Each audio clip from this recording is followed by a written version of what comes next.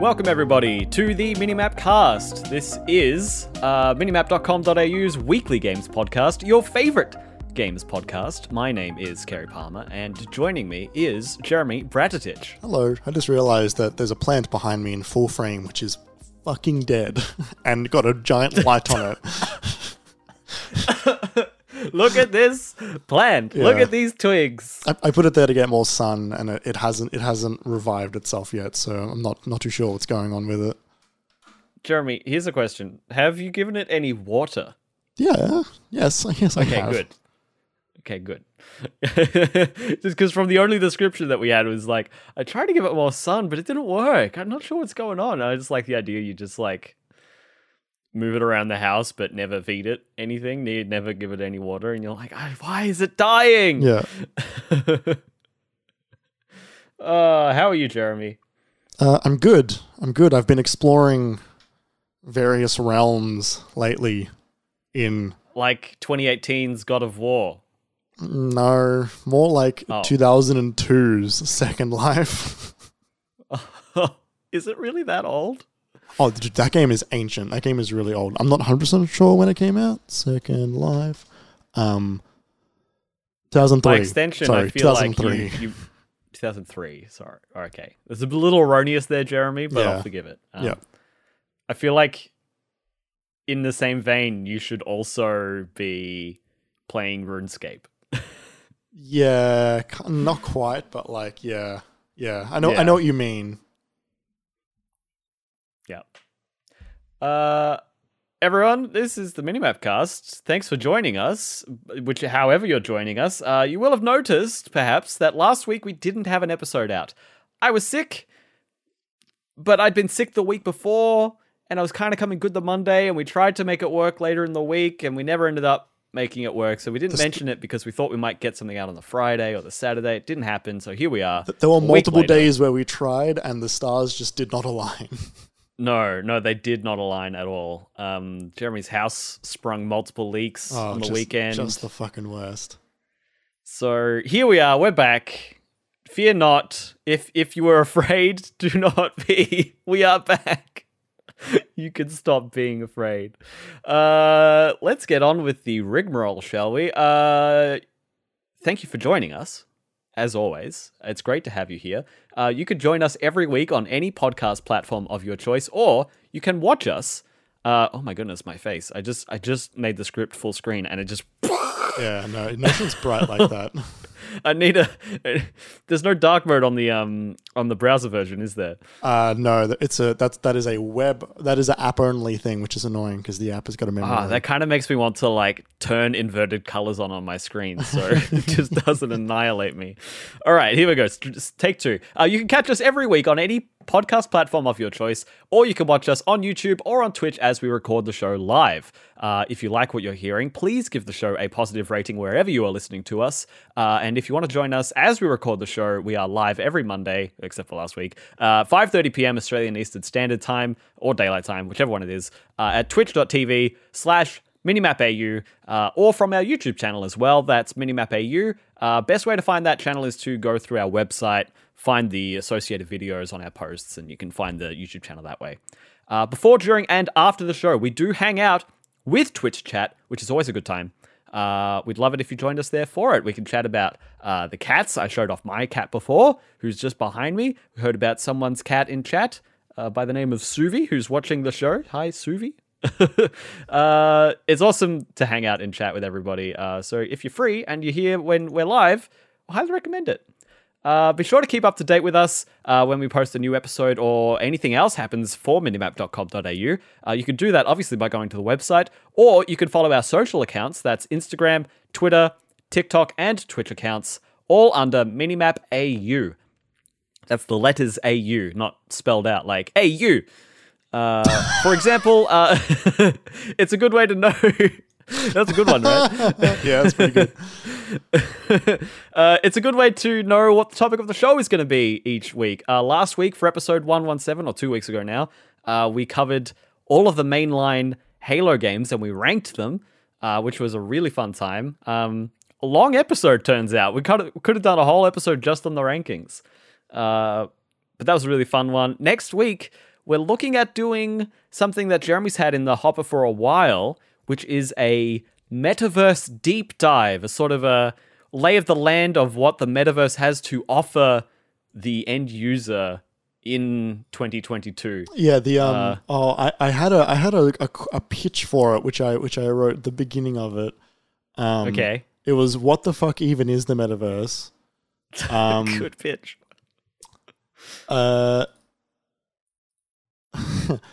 it was basically like, is there really anything here? Is basically what it was. Like, is there anything that is nice? Right, okay. Is there any merit to the metaverse as it stands? Yeah. Fair enough. So that's coming up next week. I'm looking forward to that. That's Jeremy's baby, that project. So I'm really interested to see what he's been putting together for it. But today we are going to be talking about the best Nintendo DS games. I don't know if that's going to be a ranking or just these are our top 3, but we're going to be talking about them. Probably going to hear stuff about Nintendogs, Brain Age, like probably not. What was the Metroid Prime game that came out at launch? Bounty Hunters or something? Not Federation. Federation Force? No. There was one it was a Metroid Prime game. I think it was Metroid Prime Hunters. I had a demo cartridge. I got a cartridge that was just a demo for that game. Yeah, right. That game was scary. So that's what we're doing today. We also wanted to say thank you to Shook for letting us use the Moog Model D Improv as the music for the Minimap Cast. You can listen to more of Shook's music at shook.bandcamp.com. Lastly, if you want to help keep the lights and mics on, you could throw $5 our way and become one of our patrons. That's at patreon.com/minimapau. It helps us continue to do this. You can ask us questions to answer on the podcast, and it's as cheap as a latte with oat milk. Once again, that is patreon.com/minimapau if you want to support us monetarily.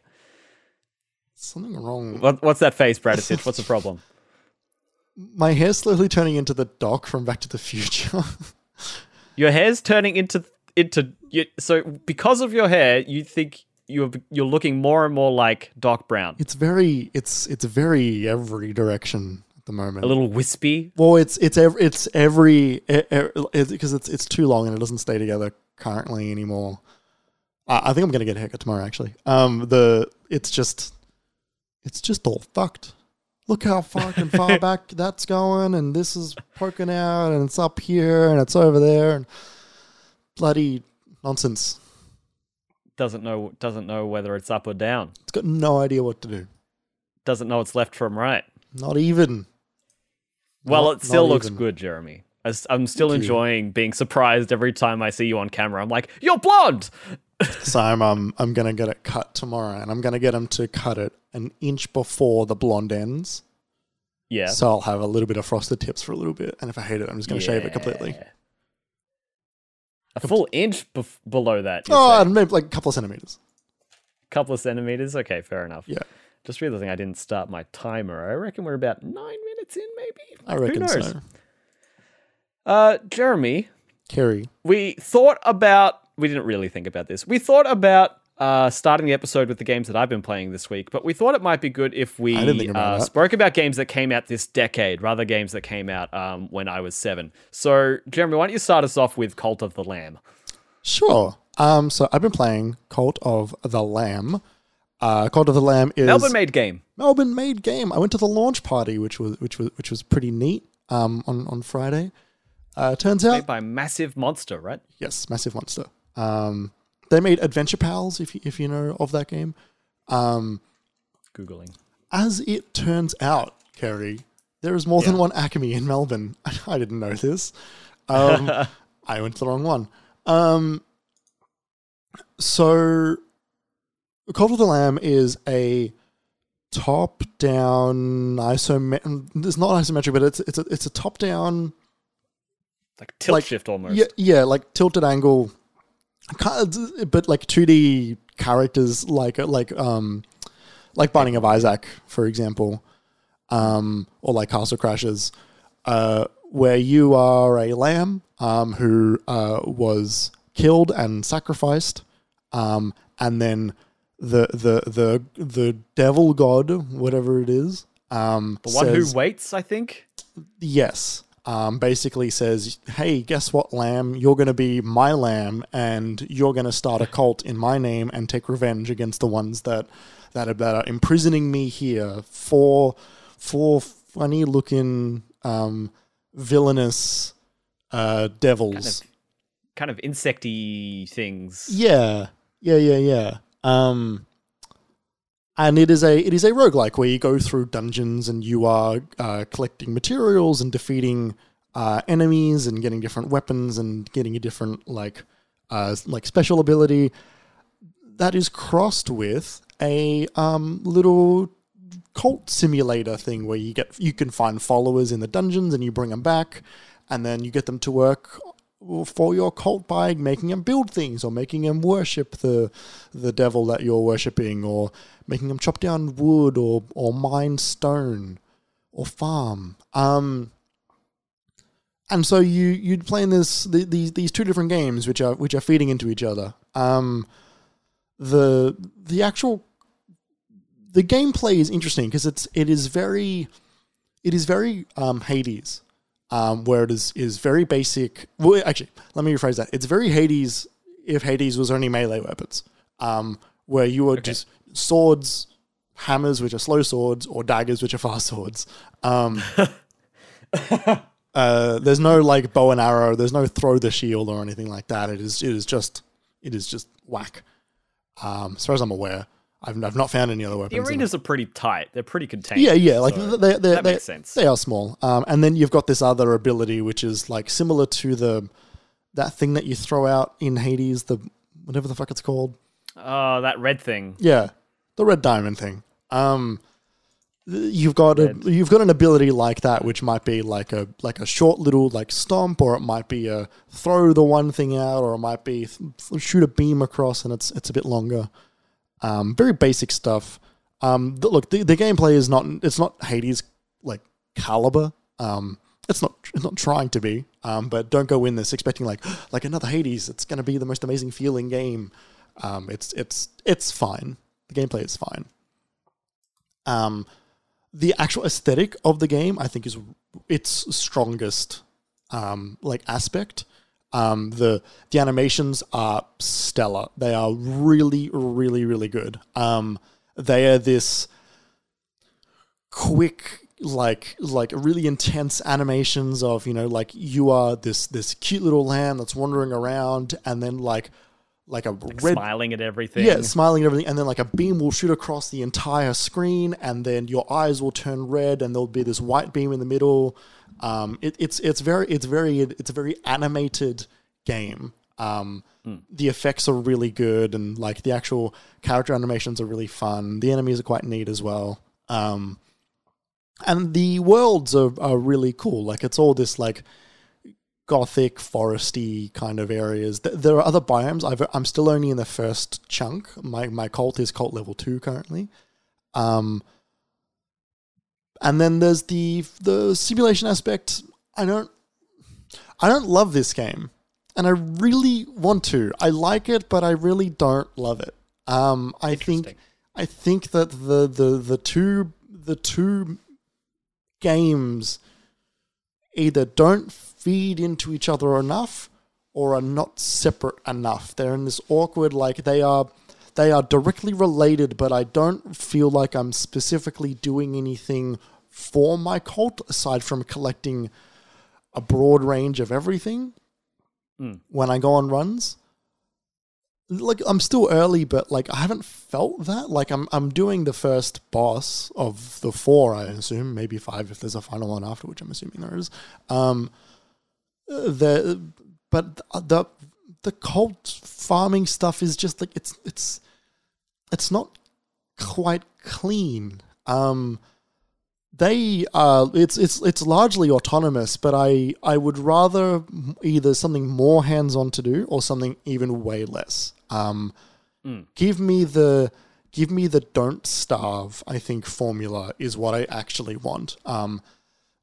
This game borrows a lot of that in terms of like, there's It's the same animated style. It is base building similar to Don't Starve, except this is obviously this is on a grid and there's no violence happening at your base. But I don't know, it's just missing something, and I'm not loving it, and I'm not happy that I'm not loving it because I really want to love it. Because the rest of the game is so good, it's so put together. The combat is fine. It's fine.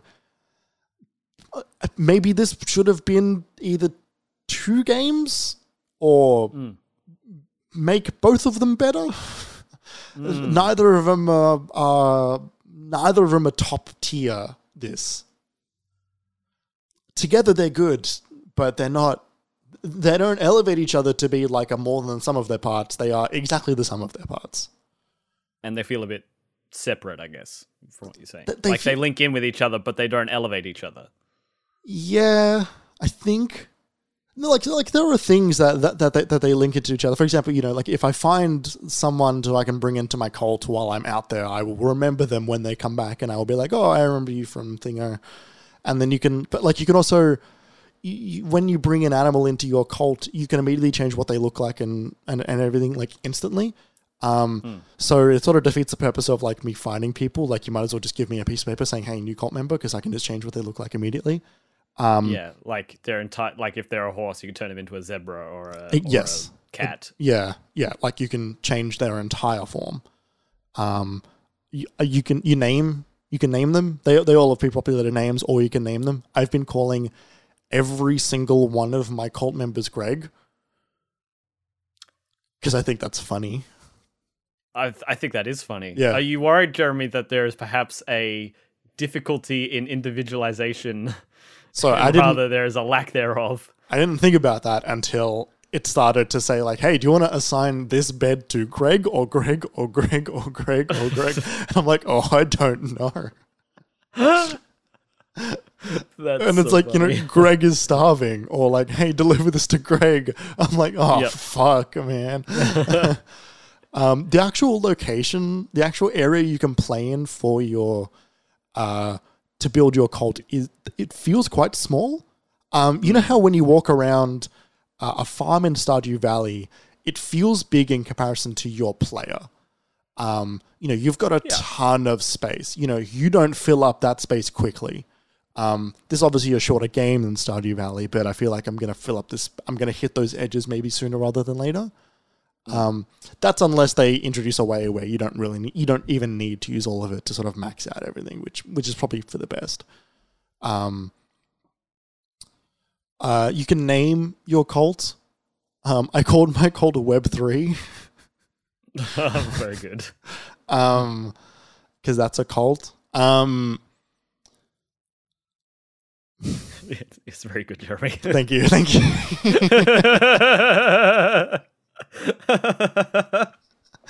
Just let that one stew for a little bit.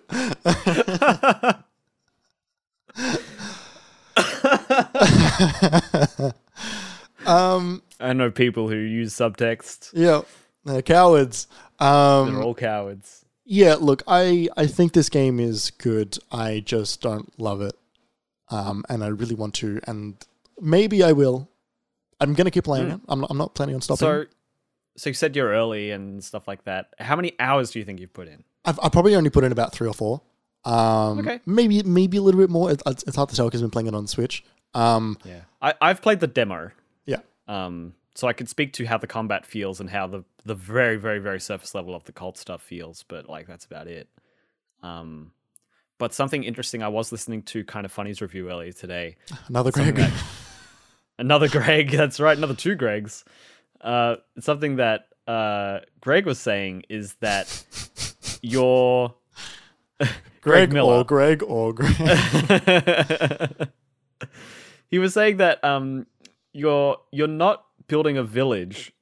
These cultists aren't your family; they're your cattle. Yes, and I'm now up to the point where they are explicitly becoming expendable, and I'm to start sacrificing them. Yeah.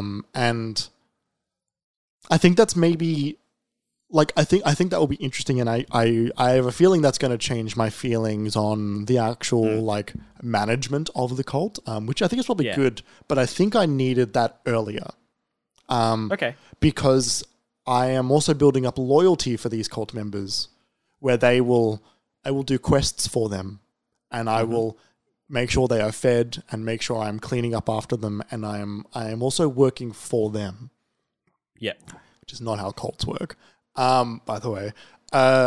Is it how the start of a cult works, though? You know what I mean? Is it that, like, sort of being effusive and being generous? You know what I mean? Are they trying to? I think it's always got to be. It's always about the life cycle of a cult. I think it's always about serving, though, isn't it? Isn't that sort of the point? Yeah, but how do you get people to do that when it's just you and like 4 other people? Like, you can't just be a dick because they're gonna leave. Yeah, no, like I get it. But I think that maybe they should have got across earlier that, like, hey, don't form attachments. Because they're all cute animals. They are really cute. They have names, Kerry. They have names. Oh my god. I gotta go back and listen to that episode. Fuck, that was so funny. If anyone who From isn't aware, the poor zoo, the poor rabbits. There was an episode of the podcast where I spoke about my time in Let's Build a Zoo, and I had hamsters that were breeding and dying at a cascading rate, at a explosive rate, and I realized at the end that the zookeepers weren't going in and cleaning them out, and then I found a tab, and every single one of those hamsters had names. Your abject horror at this realization. I was crying when I found that. That was such a good laugh. Yeah. Well, yeah. Greg said the same, where he was like, "Oh, I was naming them, like, I named this one after my wife, and I named this one Blessing, I named this one Andy, and I named this one Andrew Goldfarb." And then he said, after a while, like, it's like on a farm. Like, you don't name the chicken that you're going to kill and eat for dinner in a month anything, because it's for food. You don't like you don't name your livestock, because like you gotta kill them, and then like that's how this cult simulator turns. Yeah. I don't. It does sound like that's the real meat of the simulation stuff. And so, yeah, I can see if you're not biting into it, getting to that. I wonder if that does change it for you at all. Yeah, I don't know. I need to play more, but it's a weird mix. So yeah, great to see a local game get such good recognition. Well, yeah. I don't think we've seen that since like Florence, in a way, like on this level. Yeah. It's hard, right? Because there are other games that do pretty well, but in different ways. You know, like Frog Detective always does well enough. Umurangi did quite well as well, but in a not commercial, but in a critical way. Was that Melbourne based? I believe so, or Australian at least. Not made in New Zealand? No, Australian. I think Vez is in Australia. I'm on it. Anyway, well, that's cool. I'm glad you got to play it. I'm continuing to play it. I kind of wish I bought it on PC, only because it's a little bit hitchy sometimes on Switch. Oh, right. Not often and never in combat. But like it's like in between loading like areas and stuff. Like when it loads in, it'll sort of hitch for a second here and there, and it runs at I think it's running at an inconsistent 30 to 50. And it's just I would have rather played down. I would have rather played it on at a consistent 60. Yep. Yeah, I more and more I'm feeling like the Switch is no longer up to task. Yeah. It's tricky because it seems like they really want to run it for a while longer, and like, if you believe the new reports, which I mean I do, because as far as I'm aware, the old ones were still correct as well. Yeah, there will be new hardware by the end of next year. Yeah, end of next year. Yeah. Not finding anything about where these people are based. Video game developer located in Australia. Okay, well, there's that much at least. That's fine. You've also been playing a couple of other things, Jeremy. These are all on Switch. You've only been playing Switch. I played 2 Switch games. Oh, yeah, right. Yeah. Yeah. I also played Apex this week. I don't really want to... Do we want to talk about Apex? Nah. I don't know. We've done it a bunch. Yeah, nah. I've been playing Live Alive. Mm-hmm. You were excited for that before it came out. I was, and it's cool. It's really cool. Yeah? Live Alive is fucking gorgeous. Like the that HD 2D. That HD 2D that they've got going on. The shaders they've got on the trees in Live Alive. It's a really good looking game. It's a really, really good looking game. What a good way to elevate the previous art style without replacing it, but like just making it better. Yeah. It's fucking For those awesome. who don't know, Live Alive was like an SNES game, I think, that never came to the West. Yeah. Yes.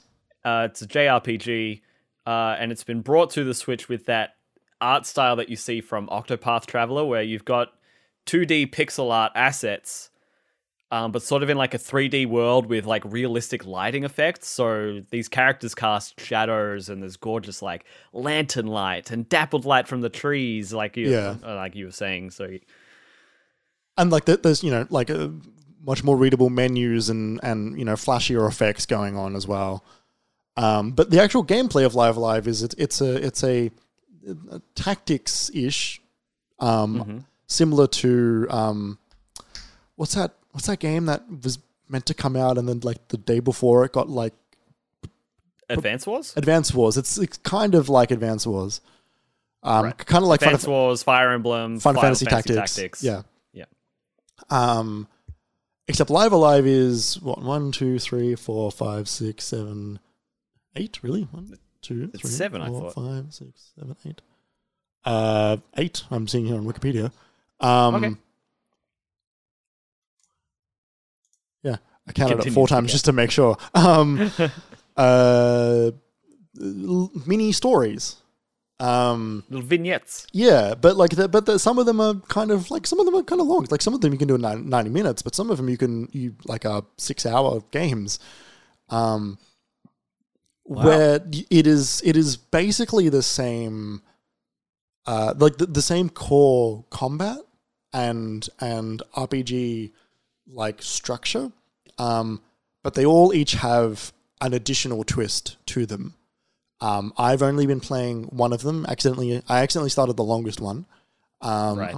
or one of the longest ones, which is the Near Future is the one that I've started, where you play as an orphan named Akira, in pursuit of a biker gang, which I don't know.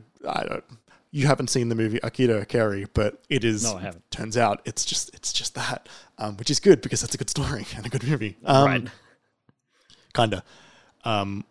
It's very funny. The opening text is like, like he wants to, save revenge his father's death against the biker gang called the Crusaders, and then try and summon the mech Steel Titan or something like that. It's like this personal story about an orphan and then giant mech thrown in, which was very funny. The music is really quite good. The combat is really fun. This is an old RPG. If you have ever played one of those old RPGs, it is one of those. Do not go in expecting a new one because you will not get it. Some of the times it is obtuse in terms of it wants you to do things in exactly the order it is programmed in, and occasionally I'm sitting here going, I've spoken to everybody, but they won't let me leave the room. What the fuck am I meant to do? Yeah. But I think it's really cool. The dialogue is quite good, and it's quick and it's sharp and it's to the point, and it's like watching a Saturday morning cartoon. There's very little fluff. but what is there feels like a filler episode of an anime, but that's fine because these games aren't super long anyway. I was reading through the names of the scenarios, Kerry. Are you aware of what they are? Because I'm going to read them out to you because they are very funny. I know there's like a Western and there's an actual future one. And yeah. So they start... There's like a caveman one. So on the menu, they start you off with present day. Yep. And then if you go on, it's like near future, distant future. And then there's the Middle Ages. There is the Wild West. There is prehistory. There is Imperial China. And then the Twilight of Edo, Japan. Wow, right, okay. Yeah, so there's like, distant future. And then very specifically this moment in Japanese history. Yes. which made me laugh quite a bit as well.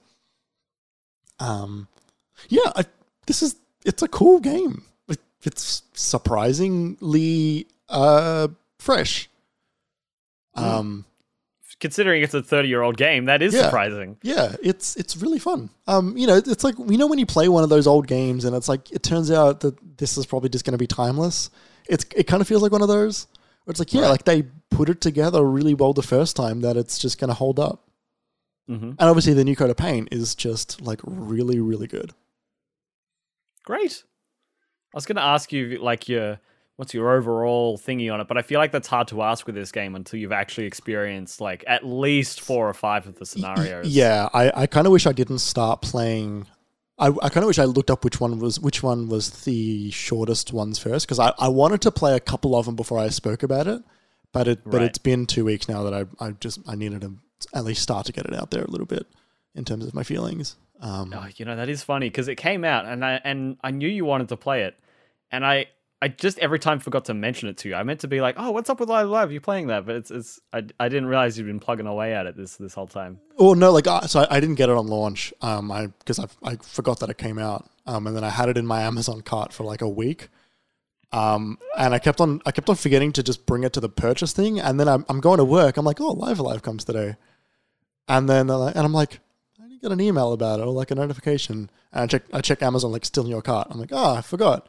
And then after that, just I get forgot to buy it. Just didn't fix the problem. X. Yeah, right.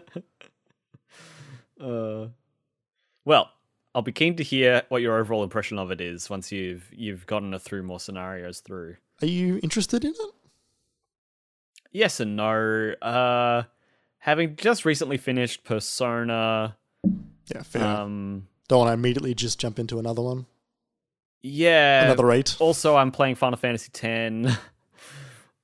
I remember saying earlier in the year, I'm playing a lot of JRPGs. Maybe I shouldn't do that so much, but I just can't keep away from them right now. It's really weird.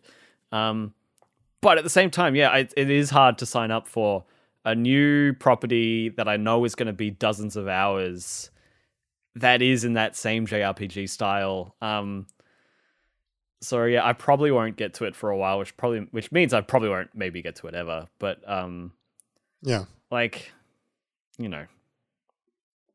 that's not the biggest deal. I'm happy with what I'm doing at the moment. Yeah, fair. I like the idea of it though. I like the premise. Yeah, no, I like thinking of the alternate reality where Kerry did get to play it. Yeah. Just imagine the picture of Lionel Hutz in The Simpsons, and he's like terrified of the thought that's in his head, and it's like kids prancing around the paddock and in the flowers. Jeremy, would it surprise you to know that I don't remember that reference? Yeah, I started it, and I'm like, Kerry doesn't know what I'm talking about. No, I don't. It's really weird. I've seen a lot of The Simpsons. I've rewatched a lot of The Simpsons. Yeah, there's right. stuff that I do get from it, but like none of it is seared into my brain the way it is with so many of my friends. So they just say this thing and they're like, it's from The Simpsons. I'm like, fuck, I don't know. Okay. Yeah, I don't know how it didn't. Excuse me. I don't know how it didn't stay. Neither do I. Like maybe I was too young. How young were you when you were watching The Simpsons? Younger than you. You don't know that. Yeah, but if you've seen it again... I have. I watched it when I was like 16. Yeah. I was younger than that when I started watching The Simpsons. I mean, me too. It was on telly, wasn't it? Yeah. Let's talk about Mario Kart. Let's talk about Mario Kart. Booster Pack Wave 2 has released. That's 8 new courses again, for a total of 16 new courses since the DLC was announced and started rolling out. I spoke about the first wave when that came out. You hadn't played any of them yet, but last week we played through all of them. All 16 of the new tracks so far. What did you think of them, Jeremy?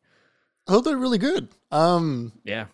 The Mario Kart Tour tracks are really fun, and they're really pretty. They've got really like neat designs. They're not like I'm playing these goes like, oh, these are not bullshit tracks. Like, not that I expected them to be, but like they're adding good tracks. Totally. And it's fun to have an entire host of locations which are real world, which are being brought into this game. Especially an Australian location so soon. Like Sydney. That's fun. Driving through the Opera House. Yeah. And then flying back into it from the other direction later on during the course. That turns out that's really silly and fun. Yeah, they're really creative maps, and it reminds me of when the Master Chief Collection began to add maps from the Halo Online game that was short-lived in some regions only. This sort of feels like that, where like they're like, hey, like we've got this good quality content that's stuck behind a game that is not very good. Let's bring it into the game that everyone loves so that they can enjoy it. How do you feel about them? I came away from the first wave really positively. Seeing how they redesigned some of the N64 maps to modernize them a bit. Like Choco Mountain is just it's a nightmare to play on the 64, and it's just not a nightmare on the it's Switch. delightful, it's isn't fun it? To play. It was really pretty, and they added a train. Oh, that's in the desert, yeah. Yeah. So that's the other N64 course. Do you remember my delight when on the third lap the course redirects you, so you're going through the tunnel that's going through the middle of the map rather than around the edge of the course, and I'm like, oh, this is amazing. My little because Mario Kart 64 is one of the first games I ever played. Like between that and Ocarina of Time and Diddy Kong Racing, those are like the three that I played because my brother was playing them with his friends, and like those maps being different and surprising me is so special. Yes. It's I don't know, it was great, but also like some of the other courses that I'm less familiar with, like the Waluigi Pinball that everyone was really happy about being there. That's from the DS game. I don't remember it, but them playing it, you're going down the main course of the actual pinball machine, and there's these pinballs flying around that are like much bigger than your kart, and you're like, whoa. Like, it's really fun.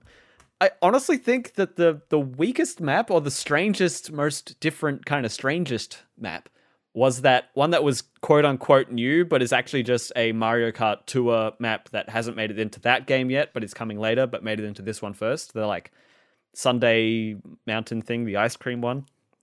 We spend a lot of time like floating in the air in that one, like doing weird like half gravity jumps. I quite liked that one, but I think it needed a little bit more Mario Kart 8 work. Like, give me like an upside down section to make me feel like I'm not just bouncing. Like, give me some anti-grav in there. Yeah, and something that the other tour courses have been really good at are the different, like, when you're doing the Paris map, you kind of do it twice, but then on the third go, you immediately get turned around and you almost immediately start doing the course backwards. And I think every course has that variation where Sydney instead does. This way where you went left, now you're going right this lap. And that changes it for the better each time. And this new course just didn't have that. So it did feel a bit straight ahead. Yeah. But yeah, it's great. Mario Kart 8 is fantastic. It is. It's Turns great. out. Turns out it's one of the best games Nintendo maybe have made. Yeah. And there were no complaints about this game. Yeah, definitely. Unless you only own the Wii U version. Those people are a little miffed, but that game is great. That it is great. That was also that's maybe the best looking Wii U game. Maybe. I can't Maybe. think. I don't know. There were some good ones there. Oh yeah, but like that one, I always remembered from the day it came out. I was like, wow, this looks good. That was the only game I think where I was like, fuck, I really wish I had a Wii U. Yeah, I felt that way about I feel that way about the Switch too, as well, in terms of how the graphics look on it. Like, it is one of the best looking games on the Switch. Yeah. It's kind of baffling when you're on the course select screen and you see the original 48 maps, and then you hit the shoulder button and it's like, how about these 48 maps? Yeah, right. How about an entirely new game's worth of content? Now, granted, it is all remastered content. It is all from Mario Kart's back catalog or from in active development ancillary Mario Kart titles. Yeah, as far as I'm still aware, really exciting though. There's not going to be any new maps. No, they're not in content development mode. They're in content porting, remastering mode. Yeah, exactly. It's a good decision. It helps extend the life of their most popular game on the Switch.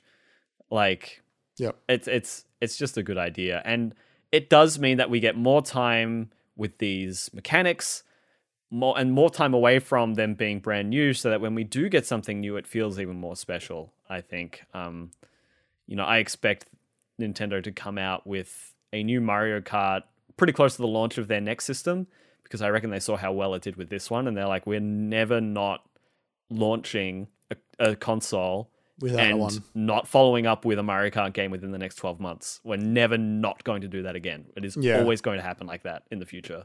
Yep.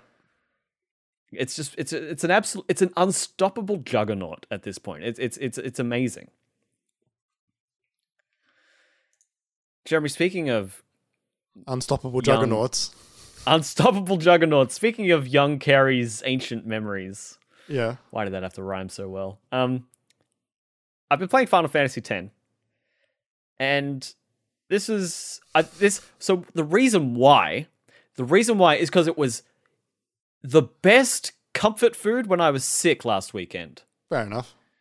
And I was just on the couch, and like, I thought, on the Saturday, I was like, oh, I'm just gonna rest. That was when it really hit me, that Friday, Saturday. Like, I'm just gonna rest, and then I was thinking going into the Sunday, like, oh, I'm gonna get up, make sure I shower, get dressed, have breakfast on time, do the dishes, cook some dinner, and then I can sit down to rest for the rest of the day. And that Sunday, I got up, showered, and I'm like, fuck, that's it. That's all I'm good for. I'm done. That's it for me. That's me done for the day. I was just too unwell to be able to push through comfortably. And so I just sat down on the couch, and I took a picture of my phone of my projector wall where the game was, and sent the picture to my brother saying, this is how I'm spending my weekend. And he was like, oh, where are you up to? What are you up to? Sent him a picture of the sphere grid, and he immediately knew what I was playing. That's the upgrade system in 10. Okay. And it was just perfect soul food. And part of, I think what really prompted me to do it was there was a Final Fantasy X speedrun done at the last GDQ, which was a cutscene skip speedrun. It cuts more than... It's quite interesting, actually, because like the same run done with cutscenes is more than twice as long than this like cutscene mod, like skip all cutscenes mod is. So it's a 4-hour run without any cutscenes, and then it's like a 10-hour run with them. But watching that was interesting because I was like, oh, this is cool, and I get to see the strats and how they break certain characters and make them super powerful really early. But it also had me going like, oh, these characters, this music, this visual design, and also I was doing some Final Fantasy work for work as well. So it's been a nice return. And I'm really appreciating this game, not just as an old favorite of mine, but just in terms of its quality as well, especially for its time. I was saying to Sam, it was really interesting. I've never played any of the previous Final Fantasy games before. 1 through 9 are complete blind spots to me. But for the last couple of weeks for work, I was going through a lot of footage of the previous games, like a lot of footage. And so I got to see the incremental increases in graphic fidelity and how they, what the leap was like from NES to SNES and from SNES to 3D and from PS1 to PS2. And so I could see more of its lineage now in Final Fantasy X, whereas it used to be that it was just this bombastic thing that I arrived in the middle of. I could be like, oh, this is a huge leap in quality here. This is taken from this game. The combat systems are a real departure from the previous entries, and that's really interesting with that context. But ultimately, I think it's a really special game. I think it's a really special JRPG in a way that, like, Final Fantasy games are beloved and they are special and they are so many people's, first gaming loves or biggest gaming loves or games of all time, But I think 10 is a really special case in terms of its themes, like, rather where it's, like, its setting. Like, how every Final Fantasy game, it's kind of crystals, steampunk, fantasy, or some mix all throughout of those three things. Kinda, yeah. Like, there's very little... Or like kind of futuristic, I guess. I guess that's the fourth thing. And it's kind of each one is kind of a blend of those things. 10 is, I would say, one of the most unique settings because it's the future that then met the apocalypse, and where, like, any city that grows too big is then destroyed by this machine, Sin. Not this machine, this monster. And so they can't use technology. This is a world that had technology, and it is now forbidden. And so it's this beachy, like, very sort of Pacific. I don't know. It's an interesting vibe that you just don't see in games or in any other Final Fantasy games. It's so unique, and it comes through in the music. You find it in every location. I really dig this game. It's not perfect. And the characterization, there's so many times, like, there's some decent cutscenes. The laughing cutscene is infamous in this one, like, for being an example of bad acting, which it's not, because the whole point of them is they're laughing awkwardly because they're forcing it because they're trying to be happy. I mean, it can be both. It can be both. If you play that scene for another 30 seconds, then you hear them, like, laugh genuinely, and it's like, oh, because they find it funny, because they're laughing forcedly. Point being, like, that's a good scene of, like, character development between Tidus and Yuna. And there are other scenes where, like, we meet Cid. What? Tidus. I'm not saying that. That's how no one says it. It's either Tidus or Tidus. Yeah, the second one. Tidus, not Tidus. Yeah, Tidus. Between Tidus and Yuna. But there's this moment, right, where you meet Riku's dad, who is the Cid of this game. Riku's in this game. All right, stop it. Riku shows You make me up. want to stop talking. Like, shut up. I don't want to hear about Kingdom Hearts. This is not the Kingdom Hearts time. Kingdom Hearts has had its turn this year. It's the same thing. This is just shush. So you meet Riku's dad. But it's such a moment of, like, oh yeah, that's my dad, and everyone just, like, moves on. Right. And, like, it's not a moment of character growth. Like, they haven't figured out, like, proper storytelling yet. If you know what I mean. Like, it's the first game that's fully voice acted. And, like, that's a moment that maybe warrants a bit of character time, a bit of, like, oh, Riku, I've missed you. I haven't seen you in so long. You've done so well in your mission to protect Yuna, but now they're after her. Like, there's none of that. It's just like, that's my dad. Not since Destiny Island. Riku. Look, it's their fault for naming the same character. Naming different characters the same thing, and such a unique same thing. It'd be like having another Cloud. I would argue it's your fault for bringing it up, Jeremy, but that's another story. Nah. I did always think that was weird that they did name. Well, because they had Final Fantasy X characters in Kingdom Hearts, and then named one of the main Kingdom Hearts characters after one of the main Final Fantasy X characters. But in Final Fantasy X, it's Rikku, right? Yes. Yeah, whereas in Kingdom Hearts it's just Riku. Which is also Right. yeah, it's also just a little bit. It's like I don't know, like what are they doing? I wonder if Riku means something like as a name. Maybe. Like Sora means sky, right? Like I wonder if Riku has just like a meaning as a word. Uh-huh. They do that a lot. Mm-hmm. Cloud means cloud.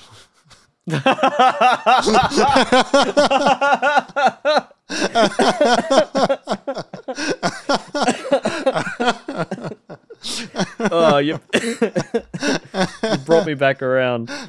Oh, fuck, that's funny.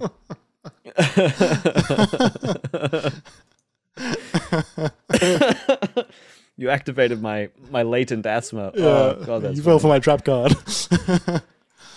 Oh, anyway, I don't want to talk about Final Fantasy X anymore. I don't want to talk about. I don't want to walk into any more Kingdom Hearts traps. But that game's great. Oh, the only other thing I wanted to mention is I'm playing it like you're playing Bloodborne, Jeremy, which is with a guide.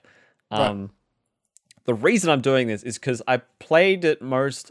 The last time I played Final Fantasy X was 2013, 2014 on PS3. On the PS3 remaster. And I finished it, and I was like, I could go for the platinum. I could do some of the endgame stuff, and looked up a guide for how to do that. And the very first thing you see in the guide is, if you're playing the remaster / the Japanese version, which is what this is based on, make sure you get this optional item in the first 2 hours of the game, because you need this optional item to start leveling well in the end game, and you can't get it without beating this really, really difficult boss in the end game. And so I rock up, and I'm like, did I get this? And turns out I didn't, and I just couldn't follow the guide because it was based upon getting this really strong weapon like 45, 60 hours ago that I never did. Miyazaki. It was heart, well, not heartbreaking, but it was a very like, crap, what am I going to do? So I'm following that now, so I get those occasional like, hey, get this moments and not missing them. Yeah. I just got to let my cat out. She's waiting quite patiently by the door. So just 1 second. I'm just going to talk through this whole... When you walk away, you won't hear me say, please, oh baby, don't go simple and clean is the way. All right. That's enough out of you. Other things I've been playing this week, Jeremy. I've briefly revisited Spider-Man. I had to capture some footage for the game, and so I wanted to do that on the PS5 version of the game, the PS5 remaster. I didn't have that because I only bought Miles Morales. And so the mess. So to buy Spider-Man walk me through it. Remastered Hang on. PlayStation 5. Yeah. What's the goal? I wanted to play the PS5 native version of Spider-Man Remastered on PS5. What are the ingredients? So to do that, I needed 3 different games. It being one of them. It being one of them first. So I needed to install Spider-Man Miles Morales on PS5. Why? Which is fine. I've got a download speed that's fast enough. Yeah, but so I needed to download that because why? you can't buy the remaster in the store because the remaster is only available as part of the Ultimate Edition of Spider-Man Miles Morales. You can only buy it as part of the bundle with that game. That's shit. You can't just buy the remaster, or you can't find the upgrade like store option through the store itself. You have to find it by pressing the button in the main menu of Spider-Man Miles Morales that takes you to the relevant store item. Holy fuck. So, I download Miles Morales so I get the upgrade button so I can buy and download Spider-Man Remastered. Sorry, I just don't want to get lost here. I'm just going to repeat something and you tell me this is correct. Okay? The Spider-Man Remastered, a PlayStation 5 version of a PS4 game, is available to buy on PC and not on PlayStation 5.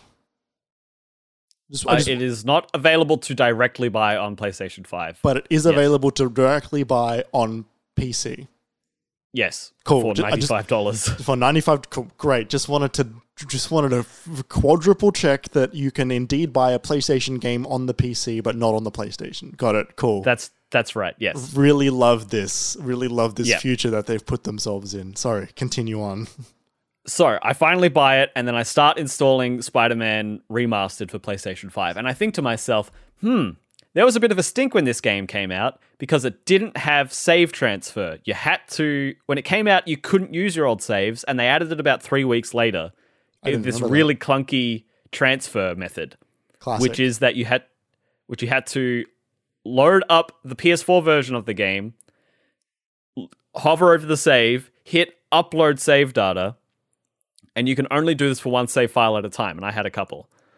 So then once you've uploaded it, you close the PS4 version, you open the PS5 version, you hit download, and then it transfers that one. So then if you have multiples, you have to go back to PS4, upload it, back to PS5, download it. I had 3 or 4, so back to upload, back to download, back to upload, back to download. I didn't realize that Shigeru Miyamoto was in charge of the online functionality of the Sony Spider-Man games. Yeah, it was silly. It ended up being not too big a deal that I needed the PS4 version because I did need footage of that as well. But also, it was hilarious. It was very funny. That's not a user case scenario. No, it's not. If my download if I wasn't paying for a better download like I am, this would have been a serious bloody problem. Each of these games is 60, 80, 90 gigabytes each. Yeah, you didn't have, for example, your PS4 anymore, even though the PS4 save was on cloud saves. Yeah. Tough luck. What do you mean? If you don't have your PS4 console anymore. Oh wait, no. You can backwards compatible and then upload. Right. Okay. I wouldn't be able to do that because I don't have enough storage on my console currently to have 2 instances of Spider-Man. Yes, I did have to clear a couple of things out. I did finally have to uninstall Final Fantasy VII Remake, so that's going to have to come back at some point. But yes, I did have to make room. That's fucking shit. That is funny, that is really bad. That is like it is bad. What the fuck are they doing over there? What are they doing? I think they've solved a lot of that since then. These it's were still the launch. same. No, it's better than that. This was a problem that was very common with games that came out in the first year of the console. I don't think we haven't had issues like this since Intergrade came out, I want to say last June. A lot of other games are either cross-platform and you get the PS4 or PS5 version, or why have they not just been able to think where you can just pull your PS4 save? Yeah, I don't know. It's the same thing. Just have it downloaded into the... And you can't even buy the game separately. You had to upgrade your Miles Morales? That's the biggest issue to me. That's also the thing that's so fucked. strange. It's very, very strange. Like I'm not super upset. I honestly just find it funny. But, it's so dumb. It's not good. If you don't own Miles, you can't get the new version of the game. Yeah, basically. That's so stupid. Why would they not just sell the game that they made? As, a game. What the fuck are they doing over there? This should not be that difficult. This is... they solved this with the PS4. They're creating issues. This was... I didn't hear about this issue once in at all on the PS4. That's because it didn't have backwards compatibility. No, but when I owned Flower on the PS3 and I got a PS4 version or Journey, I got it. They just gave me the PS4 version of the game. There was no buy it again to get the new version of the game that we're also not selling. I just don't understand why it's so difficult. Yeah. Yeah, it's not good. It's bad. It's really bad. It's funny though. It's funny until you have to deal with it though. No, I dealt with it and I found it funny.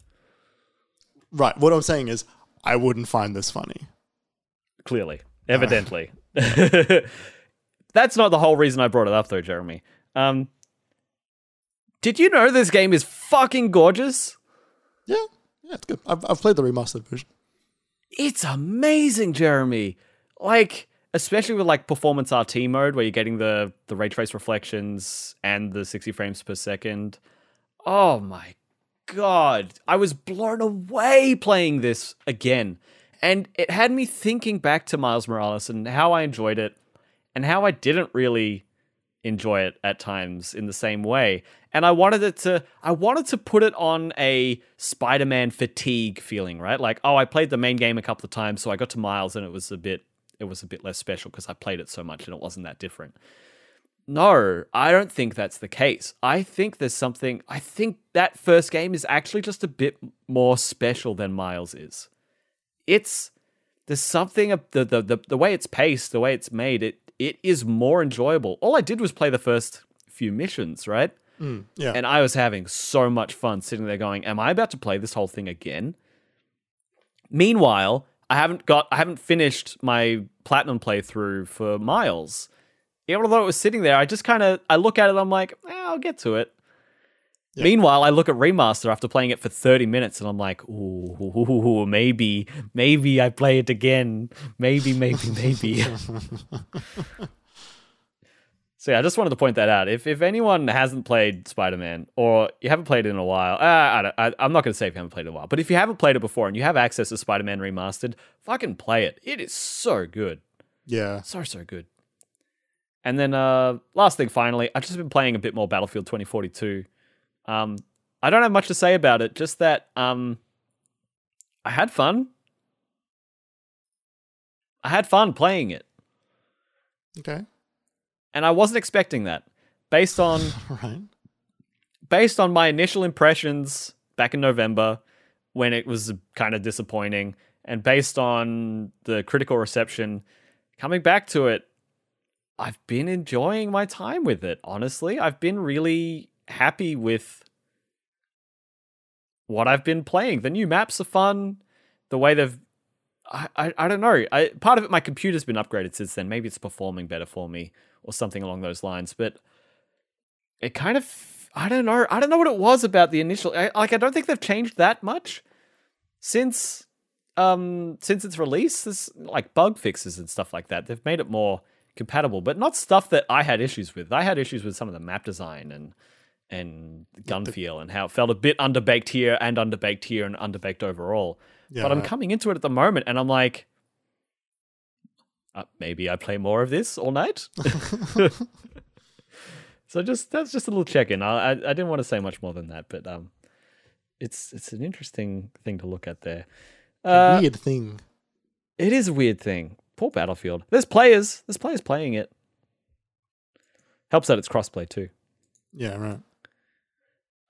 We're going to go on a break now, and when we come back, we are going to be talking about the best Nintendo DS games. So hang around, everyone. We'll see you in a minute when we're right back.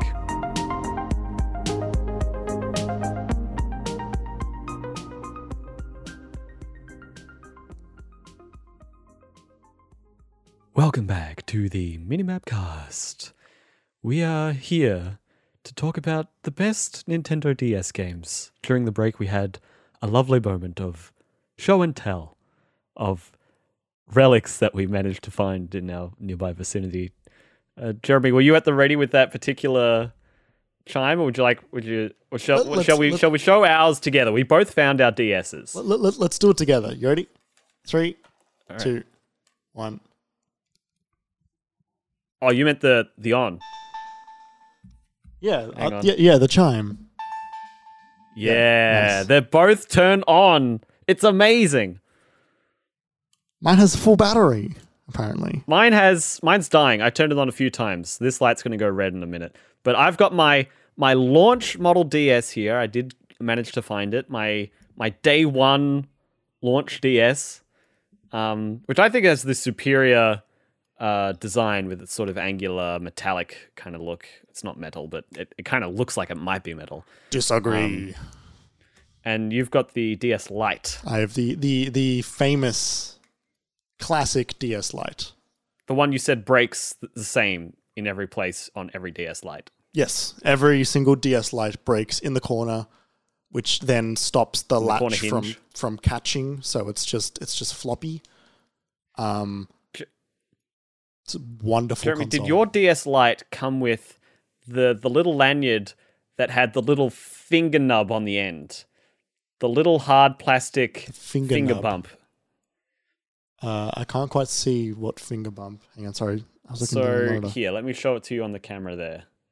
Yes. You meant to wrap this around your finger, and it's this little plastic dome that goes on the end of your fingertip. And then you're meant to use that as the stylus. It's like a stylus finger condom. I don't know, only because if that was the case, I never did that. No, like I remember doing it very rarely. It was how you meant to. It's sort of those things where it's like it's one of those launch things, right? Like how on the PS5 they just gave up on like accolades, like player accolades. It's like we put this in for the launch because people like. But turns out this is garbage and no one wants it, so let's just stop pretending. So my DS, which is called Stanislaus, it turns out, which I think is based on a character's name from a book I was reading at some point. It's gone red, so the battery's going to go. Nice. But also it doesn't recognize a DS card or Game Boy Game Pack inserted, and it has both of them inserted right now. So this poor thing, I think, it's definitely on the outs. I do remember that, actually, now that I've seen it. Meanwhile, Jeremy's page, you've written on it in the Victor chat. What have you said? Hello, Minimap. That's so good. So we had a great time during the break. We were showing off our game cases and our game cartridge holders, and Jeremy was showing off his I have an Extendo DS stylus that got longer, telescopic, and it's just not that much. Like it's just not very long. Yep. So we had a really good time doing show and tell during the break. If you weren't here live on Twitch to watch, you could probably find the VOD for a couple of weeks. That's there. That was honestly a really fun show and tell. Also got my 3DS out. We also talked about how you can't find carry bags for consoles these days. That was a good time. Could you imagine a carry bag console for the PS5 or the Xbox Series X? The PS5 or even like the original Xbox One? Yeah, yep. Where do you put the console and then the brick for the console, let alone controllers and games? Yep. Even the PS4 Pro was quite large in the end. Yeah, that's a good point. It was. We've just moved away from it. It's fascinating. If I was myself, if I was my 9-year-old, let's say my 10-year-old self today, so I'm living between two houses as my parents have split up, and I'm taking my consoles with me every 3 or 4 days. I'm packing them up and I'm bringing them with me, at least one console. I don't know what I'd be doing with probably a PlayStation 4, right? Like, what would I be doing with that thing? This thing would be as big as my torso. I don't know. The PS5 is literally as big as my torso. Yeah. Yep. Yeah. Anyway, enough about carry bags. We're here to talk about the Nintendo DS. This is a developer system. A developer system, as in developer friendly? No, that's what the DS stands for. Oh. Really? Yes, that's what Nintendo said. It's called the Nintendo Developer System. Oh, so the 3DS was obviously only for 3 developers. Yes. Yeah, that's what it was. That's what it was originally called. Oh, then what does the Wii stand for? Woo. The Wii stands for woo. And then there's the woo you. Woo you. Yeah.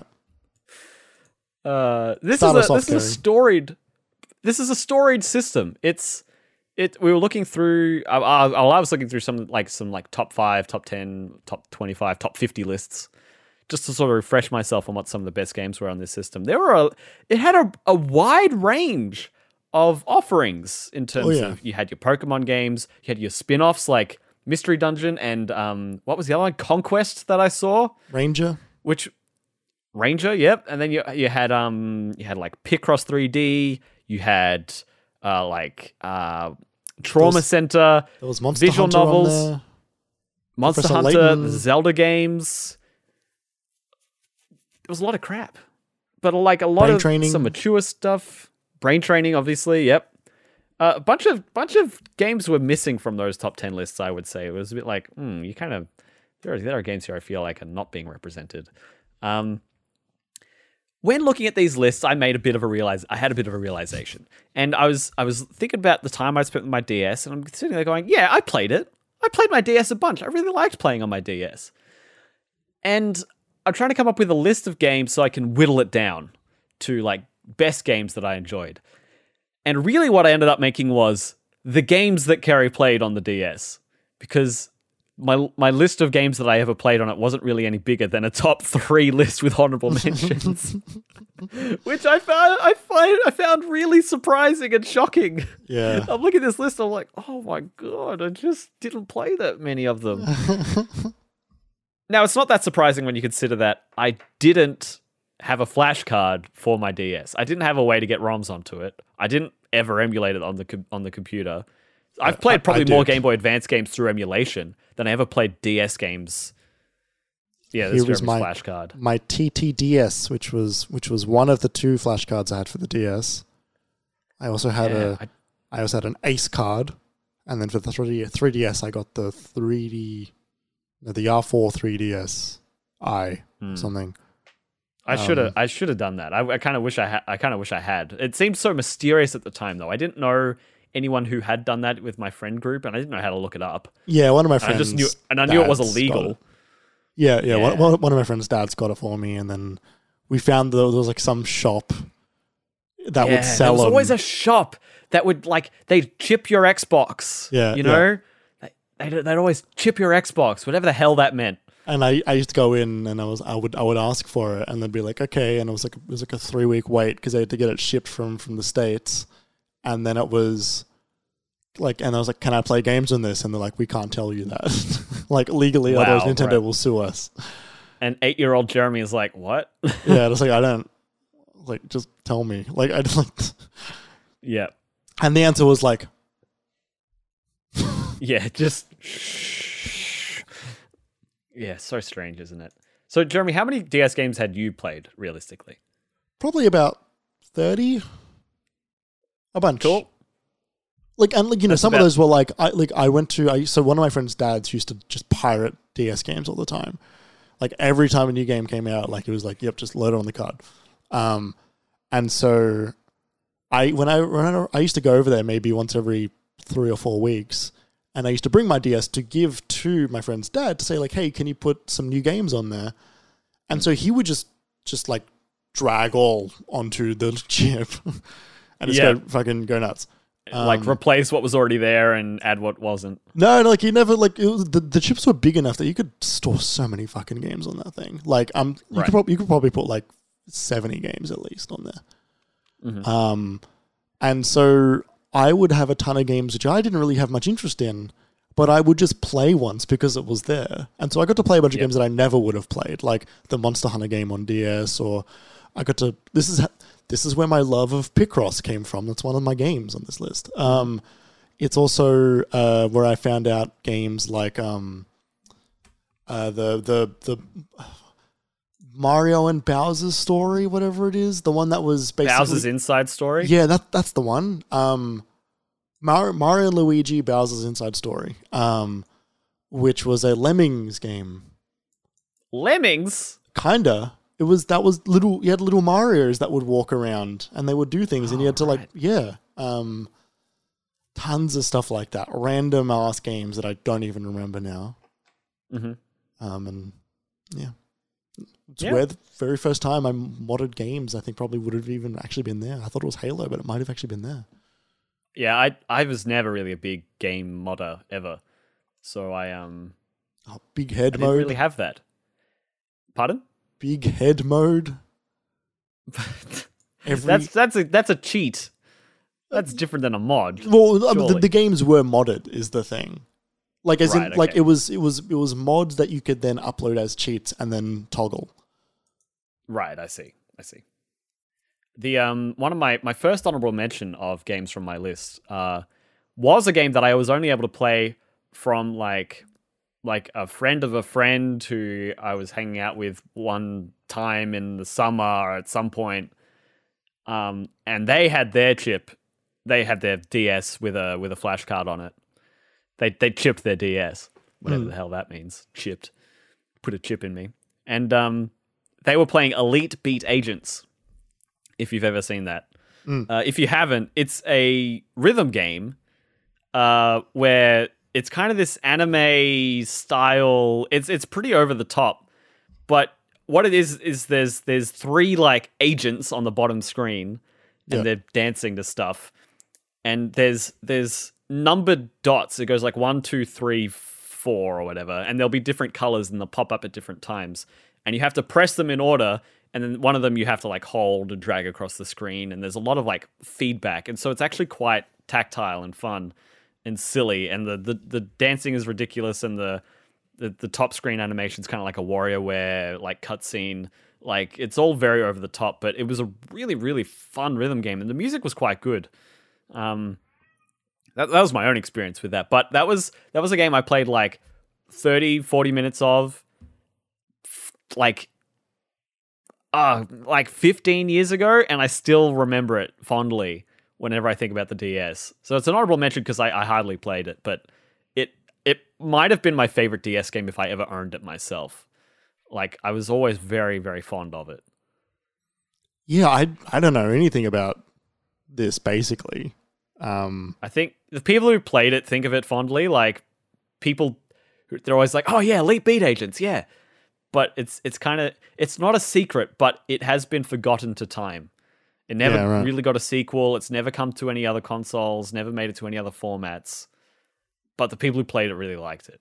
Yeah, right. That's fun. It mustn't have done too well because it never went anywhere. But well, they went on. I think it's the same people that went on to make Rhythm Heaven and a couple of the other of those type of games.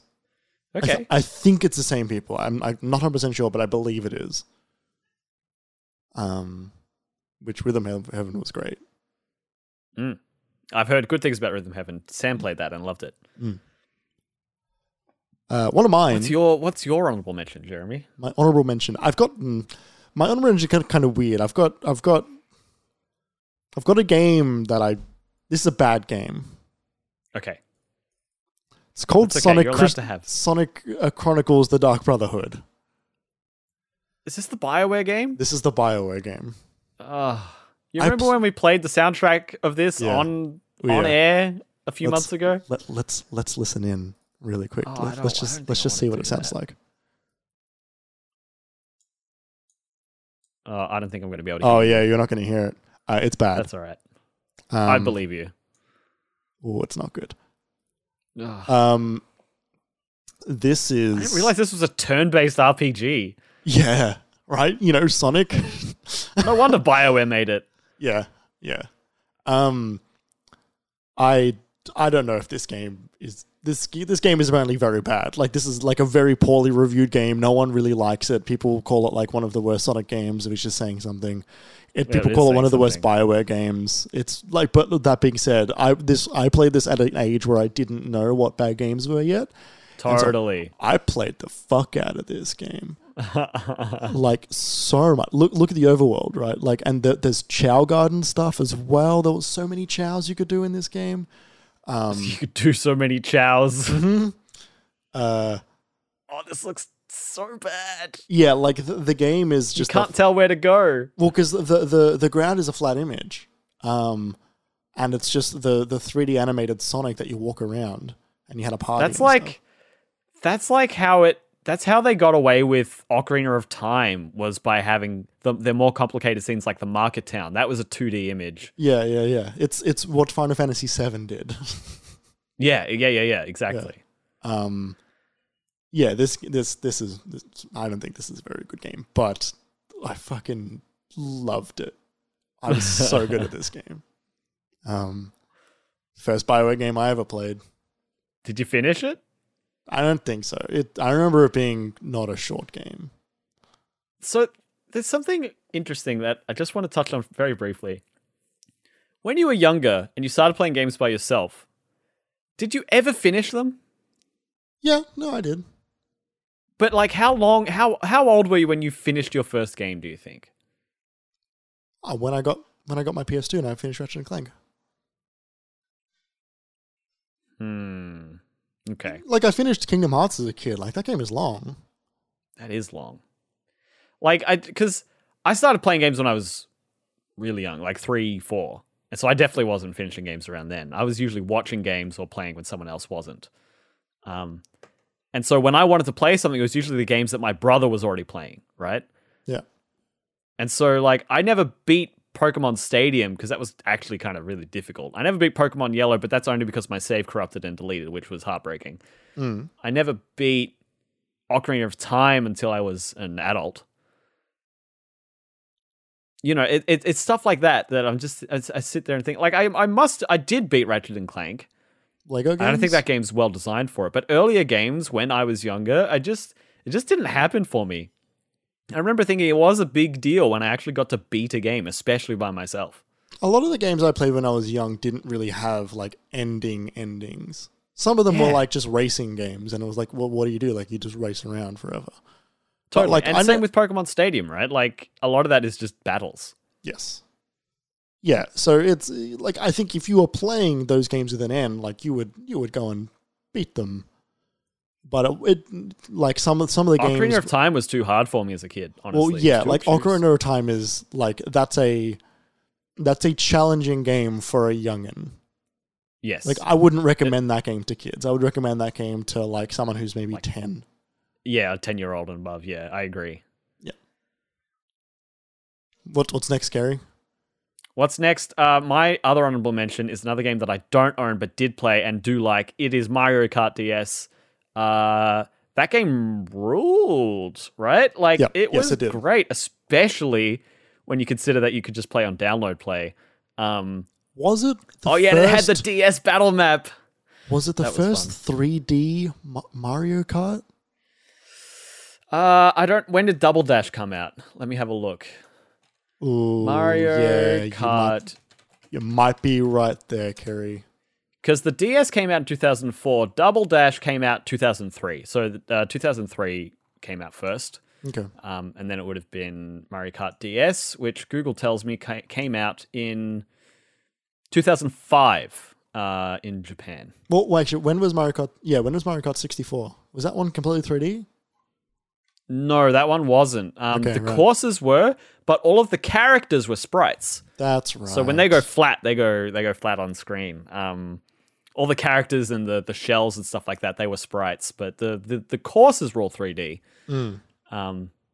So yeah, that was an interesting mix. It's funny when you go back and look at that stuff. Like Final Fantasy X even had screens where it was just a pre-rendered, drawn background with like the 3D characters running around. But yeah, the DS version had so many great maps. Yep. And the battle mode was great. You could play it with over download play, so you could play with friends who didn't have the game. Thing. Yeah, it had great remaster tracks from the originals, from like the SNES and stuff like that. Like, it was a really good game. It's kind of... I never played Double Dash. Double Dash was kind of beyond me, and I don't know, I didn't really need it on GameCube. But this kind of feels like... Yeah, Double Dash was cool, but my next big Mario Kart game after this was Mario Kart Wii, which I absolutely adored to pieces. I think that game's fantastic. And this kind of feels like the original, like the proto version of that.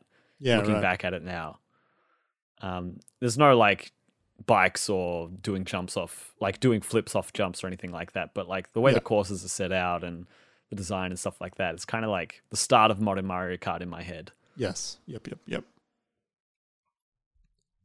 It's very honorable mention. Yeah. My other honorable mention, Kerry. My weight loss coach on the DS.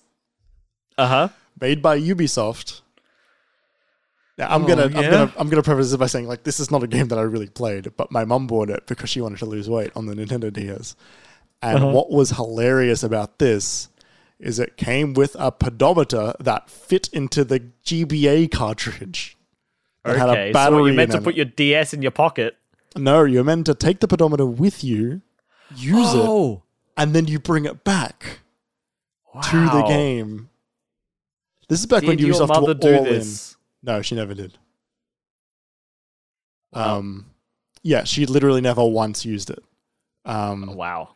Did you ever use it? I played the game part of it like twice, Okay. where I sat in my house and I just shook the pedometer until I needed to get what I needed to get to, and then shoved it back in the console. Oh, this thing looks so strange. Yeah, It's got like a dust cover for the cartridge port, yeah. because I guess you're going to sweat on it. Yeah, I mostly just wanted to shout out that, like, you know, the DS had a lot of fucking wacky. Pre GFC, like we're heading into peak bloatware territory. Heading into the remember Guitar Hero DS? I do remember Guitar Hero DS and it had the buttons on the it side. had the thing you put in the GBA slot that had the 4 buttons, so you had to like claw grip then, hold the DS, and you strum with the touch screen. Yeah, That's right. So there's no feedback. Like, you don't feel any feedback because it's just a stylus on a screen. mm-hmm. Yeah, I watch. There's someone who I watch who's very good at Guitar Hero, and they're like, "Oh, I played." You know, they've done like Guitar Hero DS video, and they're like, "Oh, this is absolutely it's actually painful and not fun." Yeah, yep. That was another one I saw, and I was like, I don't know about that one. I don't know if I'm going to go in for that one. All right. My last honorable mention that I didn't get video footage for, but I did get Advance Wars on DS, which was good fun. I'm not really. I never a game I never finished because it was really hard, and I was the only one playing it. Yeah, fair enough. That game was cool. Advance Wars is great. I'm excited to see the reboot camp. When that comes out. Yeah, If that comes out. if it comes out. Shall we go into our top threes? Yeah, go for it. My top third is Super Mario 64 DS. It's funny that I'm saying that because it's on none of the top lists for DS games. I don't think people liked this. It should be. This game's fantastic. I think they are wrong, Jeremy. This is the best version of this game. No, well, Jeremy, the problem with this game is that you have to use the D-pad or the touchscreen to control the characters. There's no analog stick, which makes it quite hard. It's not the fault of the hardware. Sorry, that's not the fault of the game. It's the fault of the hardware. It's limited as a product of its time. The left and right buttons were the camera controls. They were, and like you had to hold the run button like it was like an NES version of Mario Brothers. Like, I don't know. This game was made to not only show off 3D graphics on the N64, but also show off the analog stick. This is just not possible with this game. But this is the game that I played the most when I got the DS. It's the version of Super Mario 64 that I've played the most. Same. Maybe not at this point anymore, but this is the one I am like. This is my guy. And like you look at it, it looks fantastic. Looks like so the good. quality of the 3D assets, even just the coins and animation the hats that you pick up. Yeah, like it's on a like 180p screen or whatever, but like the quality of the assets that you're looking at, I remember thinking when I got this, and this is when I was trying to understand like graphics and why each one was better and why I should be excited as a 8-year-old being influenced by consumerism, right? But I'm looking at this stuff and it was always like, oh, this is 16-bit and this is 32-bit and the N64 is 64-bit, and I'm like, oh wow, right? But like whatever that means to a baby. Yeah. But looking at this was like, games look like this on the 64, but they can look even better on the DS, and it's portable. Yeah, like, right? It was amazing. And I feel that way. I felt and think that way again when you look at the 3DS port of Ocarina of Time. Like, the quality of the assets in that game is absolutely unreal, especially if you like mod it and get like a 4K texture pack on PC. If you emulate it, like that looks amazing. Point being, though, this was a really cool way to play this game, and they added so many stars. They added 30 stars, and you know, this is also on my list, so I'm jumping in a little bit. Oh, great! Yeah, let's go for it. You can play as Mario, Luigi, Bowser, and Yoshi. Sorry, not Bowser. Wario and Yoshi. You can there were hidden courses inside of like a bunch of other things as well. There's tons of hidden like little mini games. You can swap between characters in between level, like inside the same level if you find their hat on a Goomba. Yep. There were a bunch of mini games as well. Do you remember like all of the different... mini games were best in class. They were absolutely outstanding. I mean, some of them were just like parlor games. Some of them were just card games. Yes. All of Ouija's. But also, I played a lot of Texas Hold'em through that and really enjoyed it. Exactly. Like, it's actually pretty fun. This is what I'm saying. But also like the Wanted game where you've got to pick out the face in the crowd. Yes. The Yoshi game where you've got to press on the grid of squares to flip them over to make the design you see on the top screen in enough moves. Like the trampoline games where Mario's jumping down, he's got to bounce on the things. The one you got to like bridge the circuits so the face goes to the right. Oh, there was so many really, really, really fun mini games. I could spend entire afternoons just in that minigame collection. Yep. Best in class. It was so good that they put the same mini games with only a few additions in other Mario games, and people were still excited. Yeah, they put some of those in Odyssey even. What? The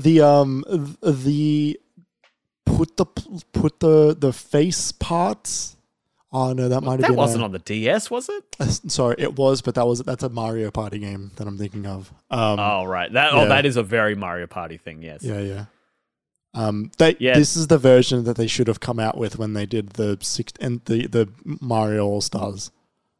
They should have Mario All Stars. Yeah. They should have released redid this version of the game, but they just decided they didn't want to do any work. Honestly, I think they should have done both. I think they should have done the very minimal work that they did for the N64 version, and then modernized this.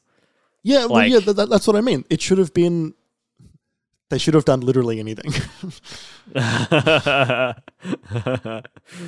Do you remember when I told you that remember when they patched like speedrun tricks in the All Stars version of the 64 game? Do you remember when the All Stars version backwards long jump up the stairs? Do you remember when the All Stars version launched with Mario Sunshine with inverted cameras for some reason? Yeah, and you couldn't change it.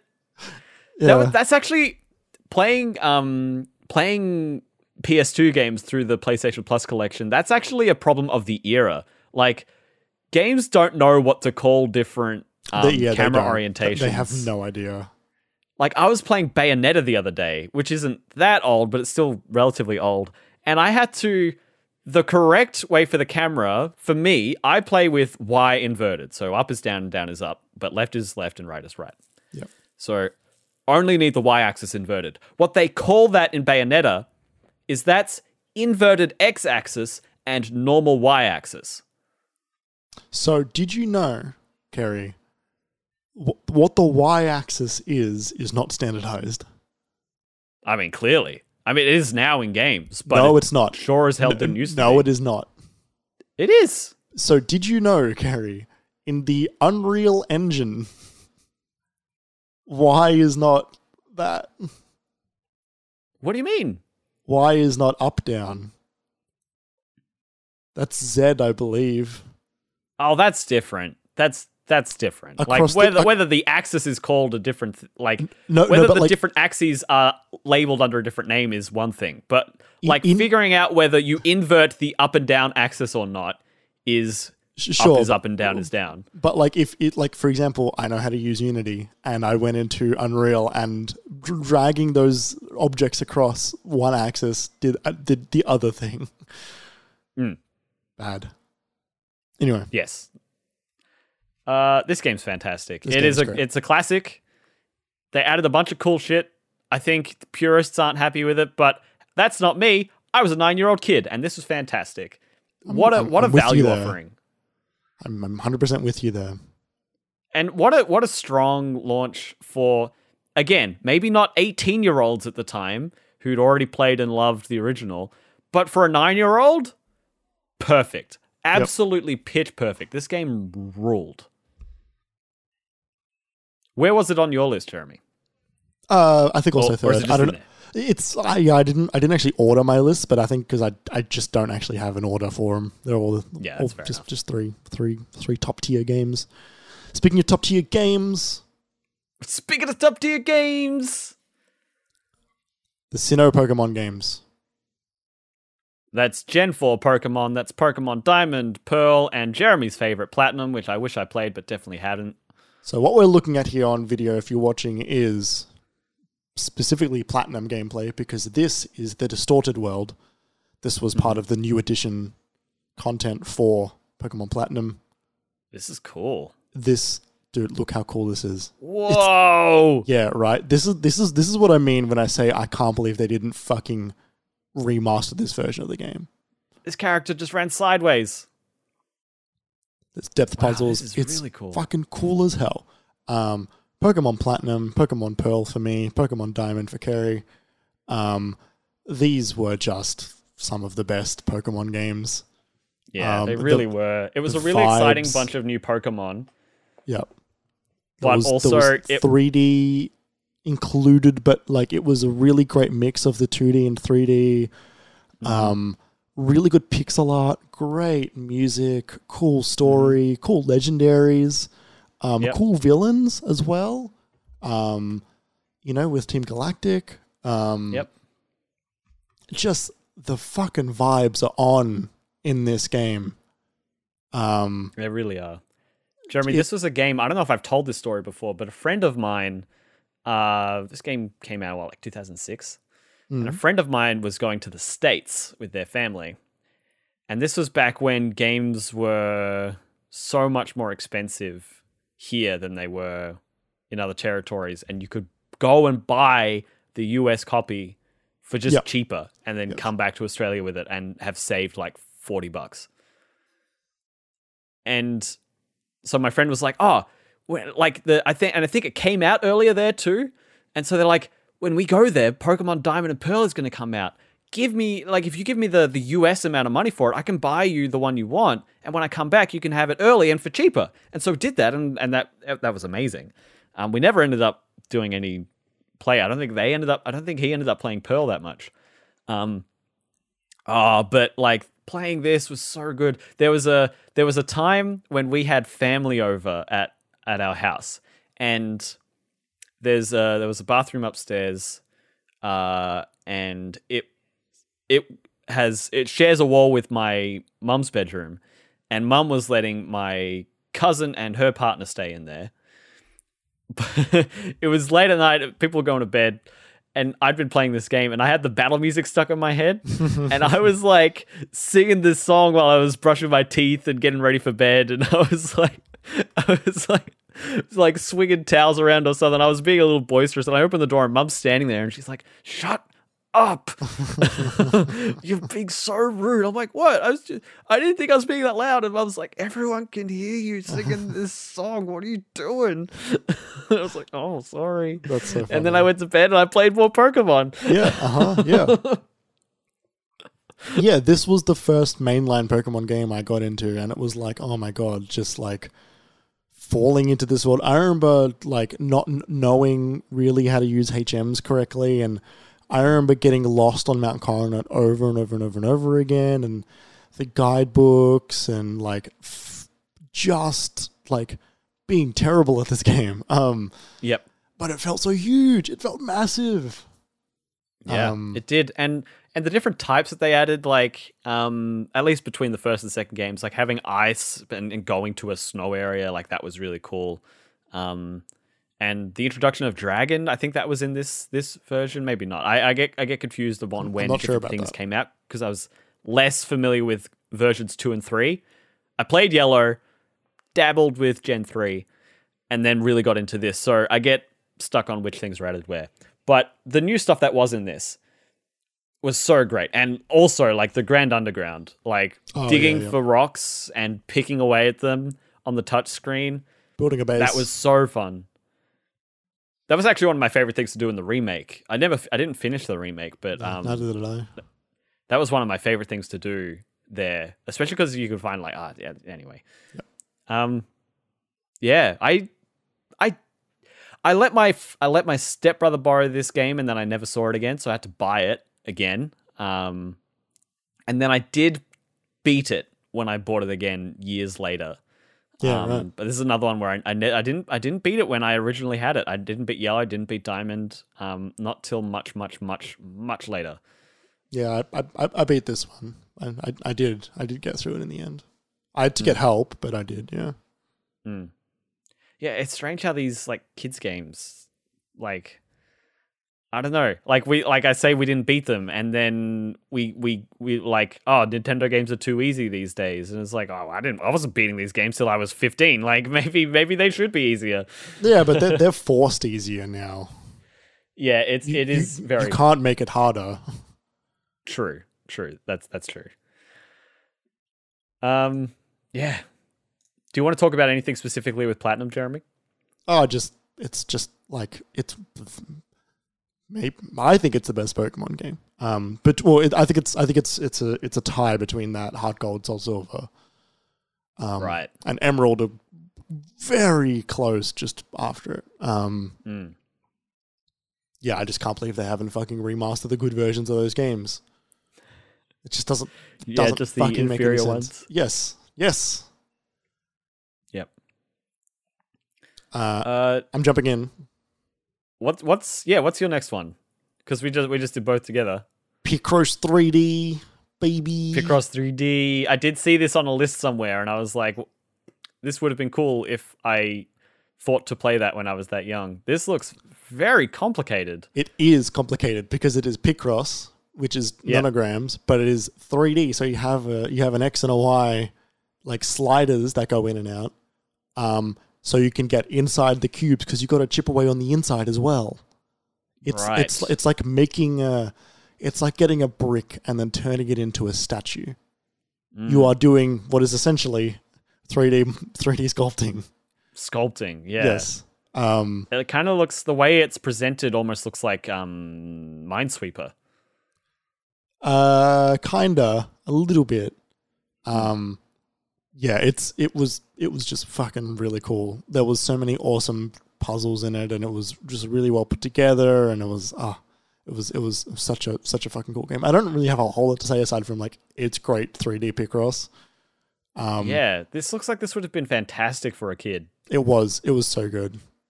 It was such a fucking fun game. Man, remember being a kid? Yeah, man. That shit wasn't bad. What do you got? My last thing here is Nintendogs. I actually did I won't say that. I actually did the sucker thing, and I ended up getting 2 different versions of these, one of which I can't find now. My Labrador and Friends, I'm not sure where it is, but I loved this game. I love this game a lot. I played this game a lot. And I think that's my takeaway from this. When, I was saying how surprised I was when I had only played this many games. I played a lot of these games. A lot of the games that I've got here, I played a lot. Yeah, right. I played a lot of Pokemon Diamond. I played a lot of Super Mario 64. I played a lot of Nintendogs. Like getting to the max agility trials with a bunch of my dogs, and going on really long walks, and knowing how to do all of it for all of the dogs at once, and trying to get the best house for that was like millions of dollars, but this was really fun. And like, I don't think I wasn't ever like I don't sit here and remember my dog's name and think about that one walk we went on, and like I didn't really associate it with it that way, where I had like dogs. But the tasks that they gave, like the washing and the teaching tricks and the going to the store and finding items and finding gifts and giving gifts to friends and then selling them, or it was an upgraded frisbee, or like all that stuff, that kind of progressive churn was actually really rewarding for me. I don't know what it just was, and giving them food, and I don't know, I just liked it. Yeah, it was a hooky loop. Yeah, yes. But I don't think it was bad. No, I similarly had one, but like I did treat it like a dog. I think because I wanted a dog and we couldn't get one at that time. Oh, I see. I think I only got this after I had one. Yeah, because I'd never had a dog at this point, and so I was like, oh my god, I can have my own dog. and so I had Lucky the Labrador with a Luigi hat. Yeah, the hats. Yeah, you can use the hats on them.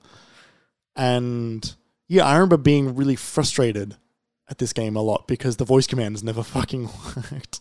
Oh, I gave up on those really quickly. Like, I figured out that they were bad and was just like, okay, I'm out. I tried to get them to work for such a long time because for a long time this was the only game I had on the DS.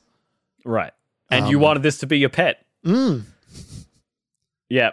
I gave up on it. I was like, no, this is not fun. Yes, I could see why you would have been upset. Oh, like that because I still loved the game. I had so much fun taking it on walks and doing all of the like you said, all like the agility courses and all that stuff.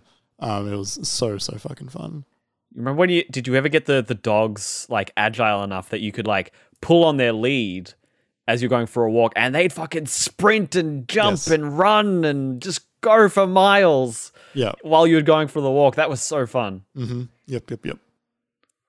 Yeah, I really liked Nintendogs. It's probably my most played game on the DS. But it's a bit of a guess at this point. This has got me. This is the nostalgia is so intertwined with the introduction of the Wii era in this. Right. Like, it's so closely entwined. I'm immediately starting to think of Mario Galaxy and Twilight Princess and Boom Blocks. When we were looking at Picross 3D, I was thinking of Boom Blocks. So, yeah. Fond memories. Now, was that it? Are we done? No, I've got one more. Okay, great. And it's not Blue Rescue Team. Okay, it's not Pokemon Mystery Dungeon like it would be if June was here. Only because we've spoken about that game quite a lot. And it would be there, but we've spoken about it, so you're not talking about it? It's hard to say. I don't know. It would have been in my top 5 if I hadn't spoken about it at great length in the past. I don't know over what, but I've decided. Speaking about it has lessened it in your mind. No. It's more about that. Like I can only say the same thing so many times. Okay. That I need to talk about the Phantom Hourglass. Okay. Legend of Zelda: Phantom Hourglass. This, I think, was the first Zelda game I ever played. Interesting. I said in the break, and I'm going to say it again to once again get Kerry's reaction to it, that it's the best 3D Zelda game. I don't. You want to know why? You like being so wrong. You want to know why, Kerry? Because it's closer to a 2D Zelda game than any of the other 3D Zelda games. Keep laughing, Chucklehead. This game is fucking really good. It's like a really cool story. It's kind of like it's a bit it's a little bit Wind Waker-y. You know, you've got a boat. Definitely Wind Waker-y. And you go on all through different things. Obviously it's Toon Link, it's the Toon Link timeline. But it's still got that like Zelda item grabbing, Zelda dungeoning, Zelda-ing, that all of the really good ones have, you know? It's like you go to this temple, you go to then you come back later with the items and all that stuff, right? But it like the way this game functioned was like you are like using maps with the touchpad. You're like Kerry was talking before about one of the things that put him off was that you had to control Link with the touchpad. Yeah, and I was used to controlling Mario with the touchpad in 64 DS, and that was bad. And so I just didn't want to do that. I was like, oh, the hook for this game was you do everything on the touchpad. You walk, you attack, you draw on the map, you talk to people this way. I'm like, nah, I'm out. The difference was that the bottom screen was where Link is. Yep. Whereas for Mario 64, it was the top screen. That's true. Yep. And so you are guiding him around because your stylus is Navi, and he's following Navi all the way through. Which is really cute. I'm sorry. I don't think this is necessarily wrong because I don't think this has ever been said in canon. But you say Navi like from Avatar, like the Navi. You know what Navi is? Yeah, a fairy. Yeah, but do you know Link's what fairy. Do you know what that word is? in what? Japanese? No, it's navigation. Oh. That's what that is. Not originally, not in the 3D version, surely not. No, like as in like the internally Navi is navigation or navigator. That's weird. That's where the word comes from. Anyway, sorry, continue. And you can also like you draw little circles at the edge of the map, and he like would do like a dash roll or anything. It's really cool. It's a really fucking cool game. The ship stuff was really sick as well. You can like change your ship and get different items on it. Similar to Assassin's Creed Black Flag, Kerry, if you've ever played that one. Similar to Skull and Bone, if you will. Phantom Hourglass did it first. Yeah, this is a game that they should bring to the Switch. This is a game that they should look at, give it like a brand new they should give this the Link Between Worlds treatment to pay honors to Link to the Past. Link Between Worlds? Yeah, so you want them to do like a Phantom Hourglass? Yes. Like wholesale, this game could use like a redo. You know, like you don't need to control it via the Switch touchpad, for example. You don't need that. But as a game, it functions exceptionally well. Okay. It's like a genuinely really awesome game. So okay, great. That's cool. It's good to hear that. So plus also like this world, like they should do more Toon Link stuff. But like we're getting so few Zelda games now. Remember we used to get one every like 2.5 years? Yeah, that's true. We get one every like 7 now. Yeah. Oh, we got Link's Awakening remake. Yeah, like we get remakes, but like, you know, remember it was like just another fucking Zelda, another Zelda, Four Swords, you know, Story of Seasons, you know. I don't know if that was necessarily the best thing for the franchise. But like they were still making the mainline ones at the same time. Yeah, but I don't know if these ones were that great. Like I don't know if we need more of these. No, but Toon Link is such an awesome design.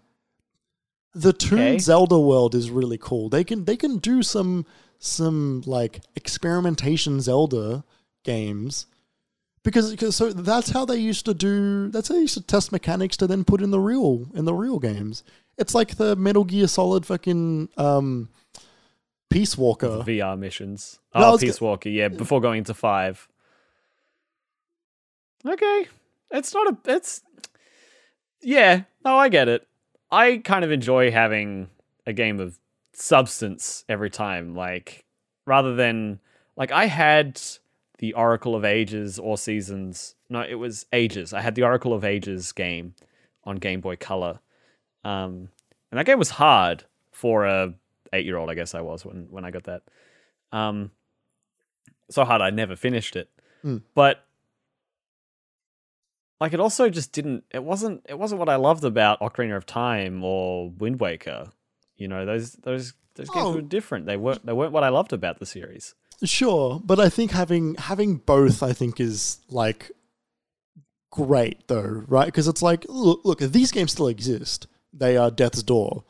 You know, but it's like it's having the excitement of it being a small little Zelda game was like, you know, I think one of my concerns is that like from here on out, every Zelda game we're going to have is going to be fucking huge and it's all going to be Breath of the Wild. I think they will be happy to experiment again after Breath of the Wild 2. I think there are things that they wanted to put in the original Breath of the Wild that they couldn't, and they had the drive and the reason to make another one pretty quickly. And that's obviously like gonna work out for them. But like I want them to be able to do the weird, neat little ones. I think we'll get something different. like Breath of the Wild, like Zelda games haven't been the same from entry to entry since Ocarina of Time. You know, we went Ocarina of Time, Wind Waker, Twilight Princess, Skyward Sword was interesting. That was more trying to take care of tech necessities of trying to engage on the vision that was set by the Wii of having motion controlled Link. Yeah. And one-to-one sword action. And it was fun, although a lot of people didn't think so. Yeah, it's interesting. I like after Breath of the Wild 2, it's amazing they're doing a sequel. They haven't done that in. I mean, this is the most sequelized kind of Zelda game we've seen. But since Majora's Mask was the last time we got a mainline Zelda series game that was a sequel to the last one. I think they'll do something different after Breath of the Wild. I don't think you need to worry about that. Yeah. I hope so. Yeah, I know. I reckon they will. I know, like they're putting a lot of eggs in that Breath of the Wild basket. You know, like they've got the Age of Calamity and the. Yeah, I hope that they keep doing those because, like, you know, the Link Between Worlds was just a 10 out of 10 game. Mm-hmm. Obviously, Link to the Past is my favorite Zelda. I want them to keep doing those ones as well. Mm-hmm. Oh, look, you draw the boomerang. Yeah. So cool. So cool. This game's so cool. So the DS overall, so cool. it's one of the best selling systems of all time. It is a so cool console. It really is. Download Play and PictoChat. Yep. It was a really fun console, and it had really great games, and it was very exciting to be a young kid when that console came out. It was really fun. Yeah, and it was durable as all hell. You know, while my DS is like all right, cracked, Mr. Hinge. No, but like while it's cracked, I turn that thing on and it has got full battery. Yeah, that's wild. Mine, I knew when it said it was green, I'm like, no, you're not. And sure enough, it went red within 3 or 4 minutes. Yeah. But yeah, what a console. What a trip down memory lane. The Nintendo Developer System. Yeah, sure. That's about it from us, everybody. Thank you so much for listening. I really enjoyed talking about the DS. I hope we do this again with like the Wii and the PS2. Obviously, it won't be for a while. We like to spread out and sprinkle these sorts of things, you know, as they go. But I look forward to our next nostalgic look back. Like I said at the beginning of the show, next week we're going to be talking about the metaverse. We're going to be going into Jeremy's deep dive. There he goes. He's going in right now into his Oculus Quest 2. How does it smell, Jeremy? Kind of latexy, only because I haven't used this one as nearly as much as I have yours. Yeah, nearly as much as the one behind me that I bought off you the one behind me when I bought off you when you bought that one. Yeah. Yeah. Because like so really quick, I went to set this up the other day and I realized I haven't done VR on my PC. Yeah. Since I wiped my drive, and so I had to re-download all the VR stuff. Fucking Oculus software. Yeah. Nearly broke this episode of recording. It did. Yeah, you were. It's 10 gig. It's so big, isn't it? I remember doing that the first time. It's like their home environment. Like they're like it's on the fucking headset. The home environment is stored. Yeah, I know. When I run Oculus Home, it's got a run thing up, but I don't want to run Oculus Home. I don't have a Rift. Yeah, but you need to install that whole kit for your computer to think that it's an Oculus headset plugged in through a cable for it to use wirelessly, even although it thinks it's wired through the virtual desktop software. It's fucking so stupid. Yeah. Once you got it set up, it works great. But yeah, it is strange that you have to install it feels like you have to install their entire SDK and also their example, like, development room. Yeah. It's like, no, I don't want this. Yes, I do not Please want this make this an option.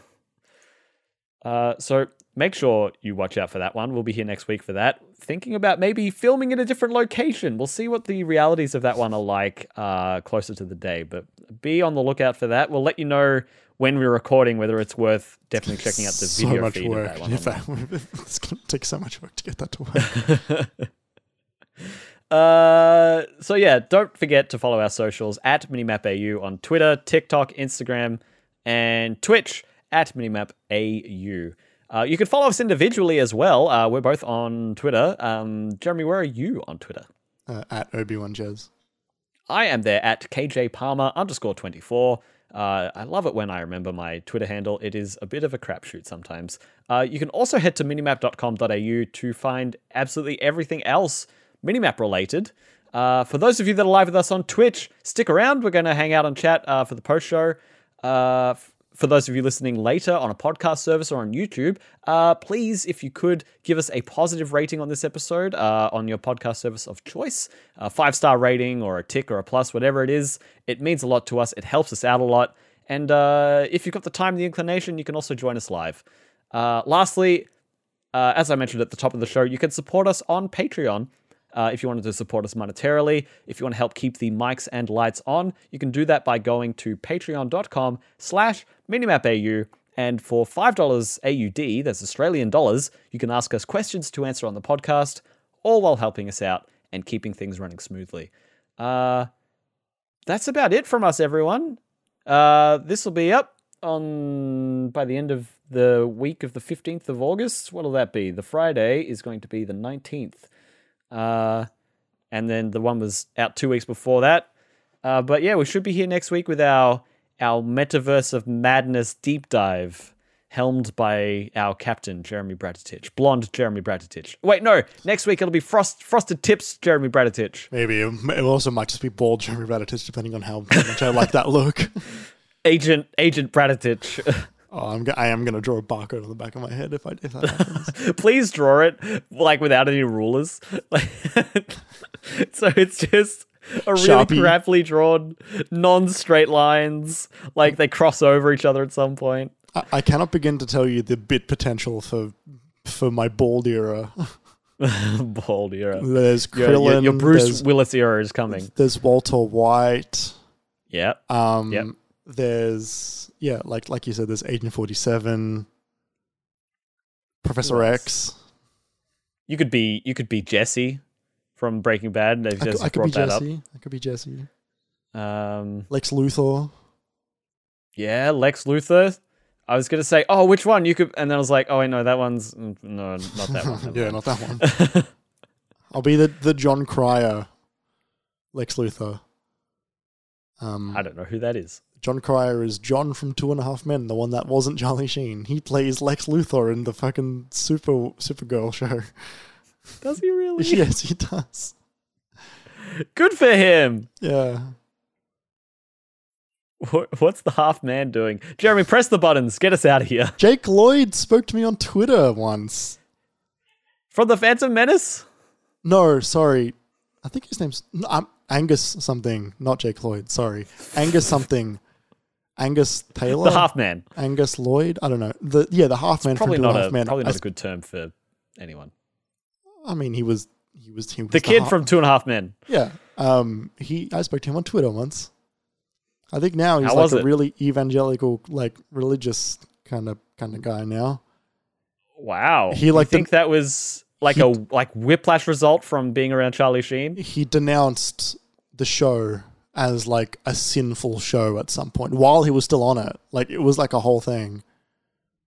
And then continued to be on it for like... We need to... Jeremy, press the buttons. We need to do this in the post show. I need to see this. Yeah, it was like a whole... But he was on there for seasons after.